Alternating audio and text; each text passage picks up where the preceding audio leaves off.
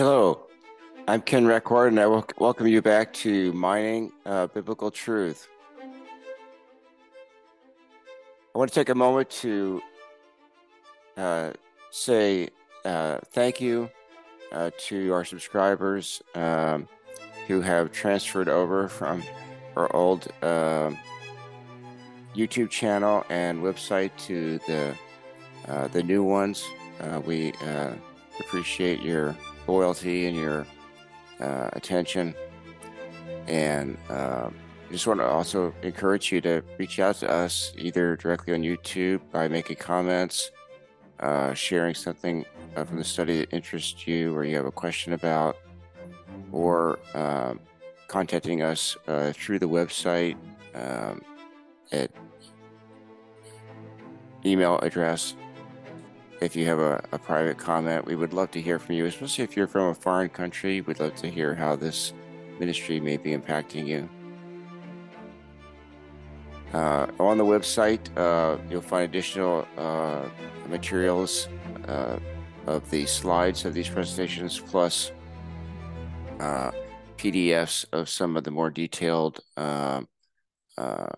information. And when you go to that page, you'll see a list here. And although these are all PDFs, the ones that are marked with PDF in the name are the additional graphics, and the ones marked PP are the slides. So let's get to this week's Digging Deeper 13 on the wonderful book of Amos, which I'm calling Injustice. Amos, the Lion of Judah, roars in Bethel, and the earth trembles. We'll see why I summarize it that way. In the transition from Jonah to Amos, God uses Jonah of Israel to threaten Nineveh of Assyria for their cruelty and injustice. And God uses Amos of Judah to threaten Israel for its injustice. But the question is, who listened? For both Israel and Assyria, God will withhold punishment, but eventually destroy them. Ironically, using Assyria to destroy Israel. We learned that a true prophet was a true prophet if his prophecy came true. There is a clue in Amos regarding when his prophecy would be confirmed. Amos 8a. Because of this, will not the land quake and everyone mourn? Amos prophesied 2 years before the earthquake, according to chapter 1, verse 1, which is well documented and other sources to have occurred in 760 BC. So we have a definite date of 762 BC for this prophecy. The significance of 40, both Jonah and Amos. God gives Nineveh 40 days to repent, but they do so within 3 days. God does not give Israel a deadline, but it turns out to be about 40 years. 14,600 days later, they still haven't repented when they go into exile. So Amos prophesied in 762 BC based on reference of 2 years before the earthquake. And Israel was taken captive in 722 BC, 40 years later. Zechariah 14:5 confirms the earthquake occurring during the reign of Uzziah for additional biblical reference. Of course, the number 40 has great significance in the Bible, particularly in regard to testing. 40 days in the wilderness for the testing of Jesus, 40 years in the Exodus for Israel, Moses on Sinai for 40 days, during which Israel was tested. Goliath taunts Israel for 40 days. Judges with 40-year tenures for Abdon and Eli. Kings who reigned for 40 years, Saul, David, Solomon, and Joash. And Elijah to Sinai took 40 days for the trip. Jesus remains 40 days on earth post-resurrection, testing his disciples. So our challenge question for this week was, what is the symbolism of fatted cows of Bashan in Amos 4, verse 1? Bashan was the territory of northeast Israel, including Mount Hermon and the Golan Heights. King Og of Bashan was a giant, one of the notorious Nephilim. In ancient Mideast cultures, it was considered a portal to the underworld of supernatural beings. When Jesus declared war with Satan, he did so at caves at the base of Mount Hermon. On the cross, Jesus described himself as surrounded by bulls of Bashan. So cows of Bashan would be women who were engaged in the work of the devil.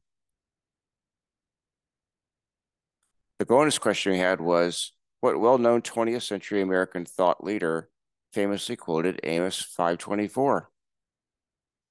And the answer is Martin Luther King Jr. in his famous letter from a Birmingham jail. Amos 5:24, but let justice roll on like a river, righteousness like a never-failing stream.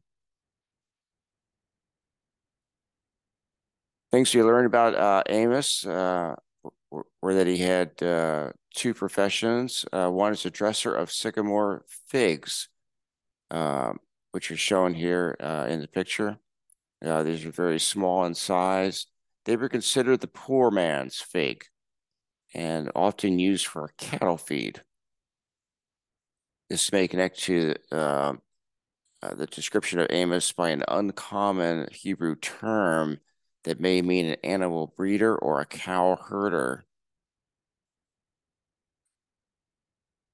So, based on his two professions, he probably was not poor, but no indication either that he was rich. He was obedient. There's no mention of him arguing with the Lord over his ability or his willingness to go and preach to Israel. It's another example of God calling the least likely. It would be like Amos in recent history was the question that this led me to. Who's God calling more recently in past history who seemed unlikely? And this led me down the road to a man named Billy Sunday, who lived from 1862 to 1935, who became one of the early roving tent revivalists of the 20th century. He was originally a baseball player for about 10 years in the late 1800s. And he's been often referred to as the Billy Graham of his era because he's estimated to have preached to over 300,000 people. Talk about your followings. He was a humble lay preacher. He had no special training. A tent-based evangelist who spoke the truth to common people using common language. He said, I want to preach the gospel so plainly that men can come from the factories and not have to bring a dictionary. I like that. Like Amos, he spoke out for women's rights, against child labor, and welcomed Blacks, Jews, and Roman Catholics to his revivals. He was part of a chain of evangelists, going back to Ed Kimball, a shoe salesman, who converted D.L. Moody, who's also a shoe salesman, and he converted Billy Sunday. And Sunday inspired Pastor Fred Meyer to become an itinerant tent preacher, who inspired Wilbur Chapman, who inspired Mordecai Ham, who converted Billy Graham. So the two Billys are actually connected. So getting back to our theme of injustice. In a time of relative peace and prosperity, the people become their own worst enemy by mistreating their brothers and sisters. J.A. Motier describes it as follows. Affluence, exploitation, and the profit motive were the most notable features. Standards had gone to pot. Authority and rule of law were despised, and national leadership seem to be contributing to the complete breakdown of law and order. Does it sound familiar?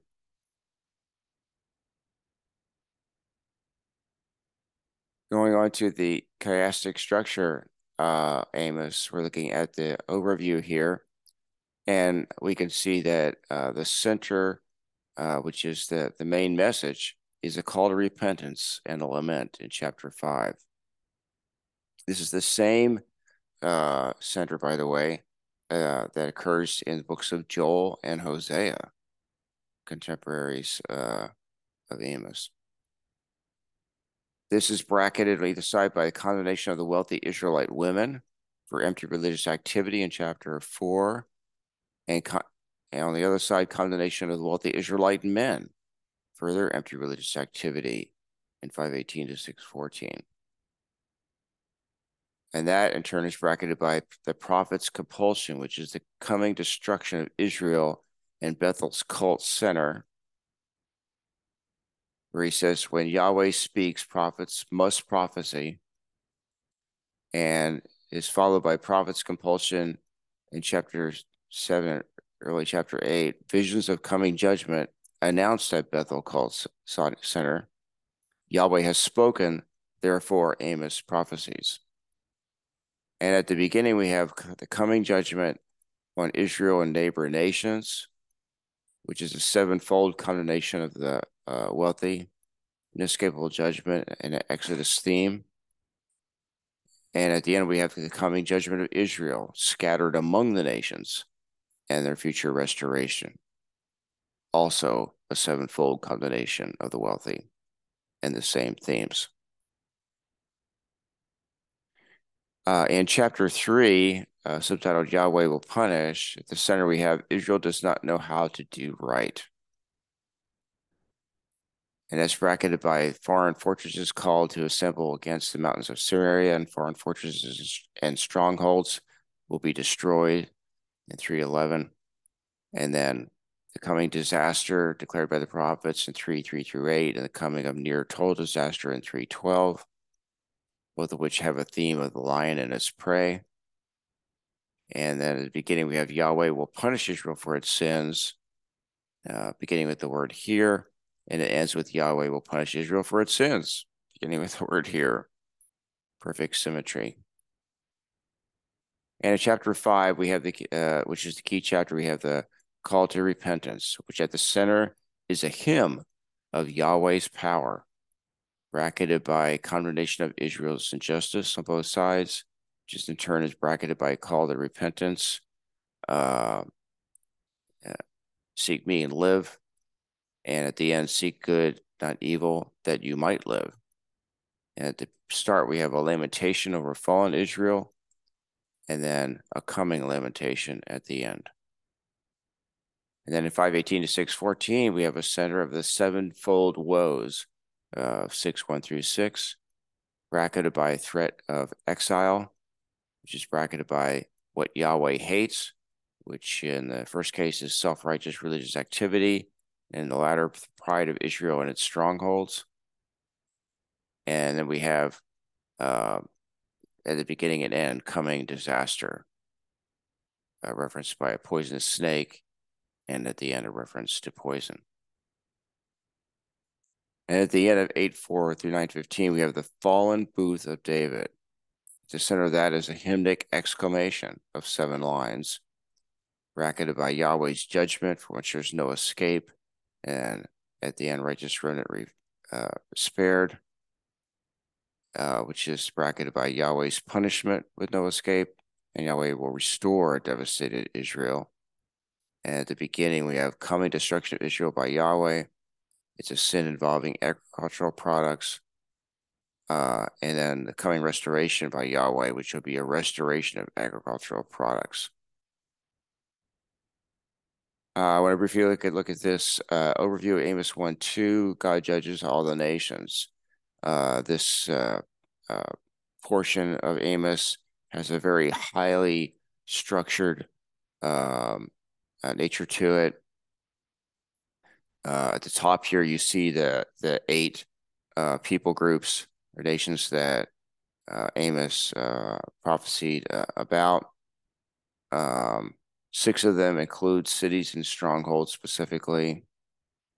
All of them contain the words, "Thus says Yahweh," and "I will not revoke punishment." Um, and then there's grounds for punishment. These fall into 2 categories of general transgressions and specific transgressions. Then the first 6 foreign nations all are indicted for humanitarian crimes. But Judah and Israel are indicted for covenantal crimes, which is worse. And the specific transgressions, you can pause tape here if you want to go through these, or you can access this on PDF from our website. But you can see here that there's a much longer list of specific transgressions against Israel than against the others.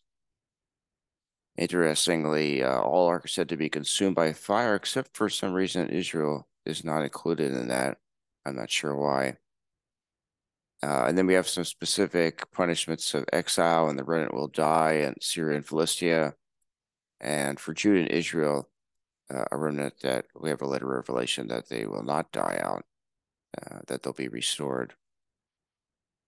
There's also a pairing of sins against brothers in Tyre and Edom, and sins against kings and princesses in Ammon and Moab. Note here at the bottom that as the 7th nation condemned, the listeners to Amos might have thought, okay, so he's condemning Judah. This is great. And then he hits them with, at the end, the condemnation of themselves. And so this is an echo of for 3 transgressions, even for 4, that after 7. But then we have the 8th as the surprise. So Amos went from Tekoa to Bethel, which is only about a 1 day's journey, as you can see here, from just south of Jerusalem and Bethlehem to just across the border into Israel. Amos was one of only 2 prophets sent from Judah to Israel. Do you remember who the other one was that we studied earlier? It was the man of God from Judah in 1 Kings 13. The parallelism here is the role of the lion in both events. The Lion of Judah roars in Bethel. The lion has roared, who will not fear? The Lord has spoken, who can but prophesy? Amos 3:8. Does a lion roar in the forest when he has no prey? As the shepherd rescues from the mouth of the lion 2 legs or a piece of an ear, so shall the people of Israel who dwell in Samaria be rescued. Amos 3:12. The lion roars from Zion. Amos 1:2. A lion's roar can be heard by humans for 5 miles. How much further would it be heard for animals with better hearing? And in Amos 5:18-19, we have the day of the Lord is described as if a man fled from a lion. And then we have the appearance of Amaziah. He shows up like a lion tamer, attempts to tame the lion Amos by saying, "O seer, go away, prophecy elsewhere." This is what the Lord cursed Israel for in Amos 2:12, for commanding the Lord's prophets not to prophesy. It's interesting that Amaziah calls him a seer in several ways. A seer is translated from the Hebrew word roe, and it rhymes with the word for lion, which is aryeh. So basically, Amaziah calls the aryeh a roe.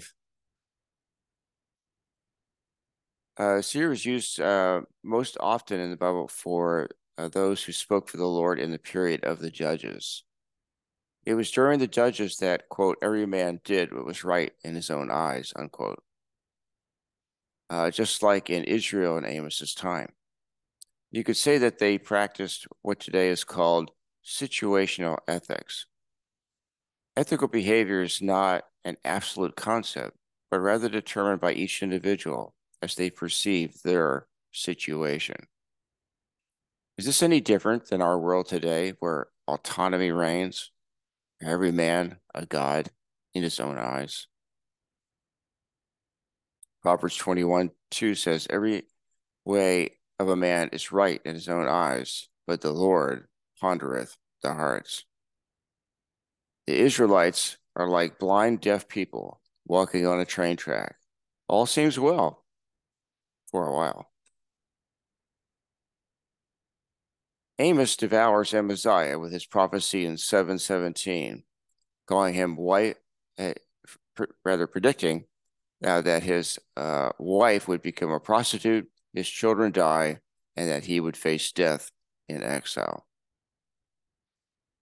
So those who practice situational ethics and disdain God's absolute ethics will find themselves in the worst situation. And then we have this phrase, for 3 transgressions and for 4 in Amos 1:2. It's the only book that uses this expression, which occurs 8 times. And of course, 3 plus 4 equals 7, the number of completeness. God acts when sins reach their completeness. God told Abraham he was waiting to purge the land until the sin of the Amorites was made full. And Amos is issuing such a warning to Israel. And like Amos 5:4, which simply says, seek me and live. So challenge question for week 14. Amos preaches against injustice. How are Amos, Joel, and Obadiah related thematically? What significant phrase of 4 words is common to all 3 books? As always, if you haven't subscribed, please consider doing so on the YouTube channel, or click like. Please share with a friend, add your comments, or email us privately at info@biblemining.org, where, as I said, you can find our other materials. And now let's pray. Dear Lord, we thank you for the revelations of truth from the book of Amos, many of which are so applicable to our situation today. Help us this week, Lord, to recognize injustice, to fight against injustice, to speak out against it,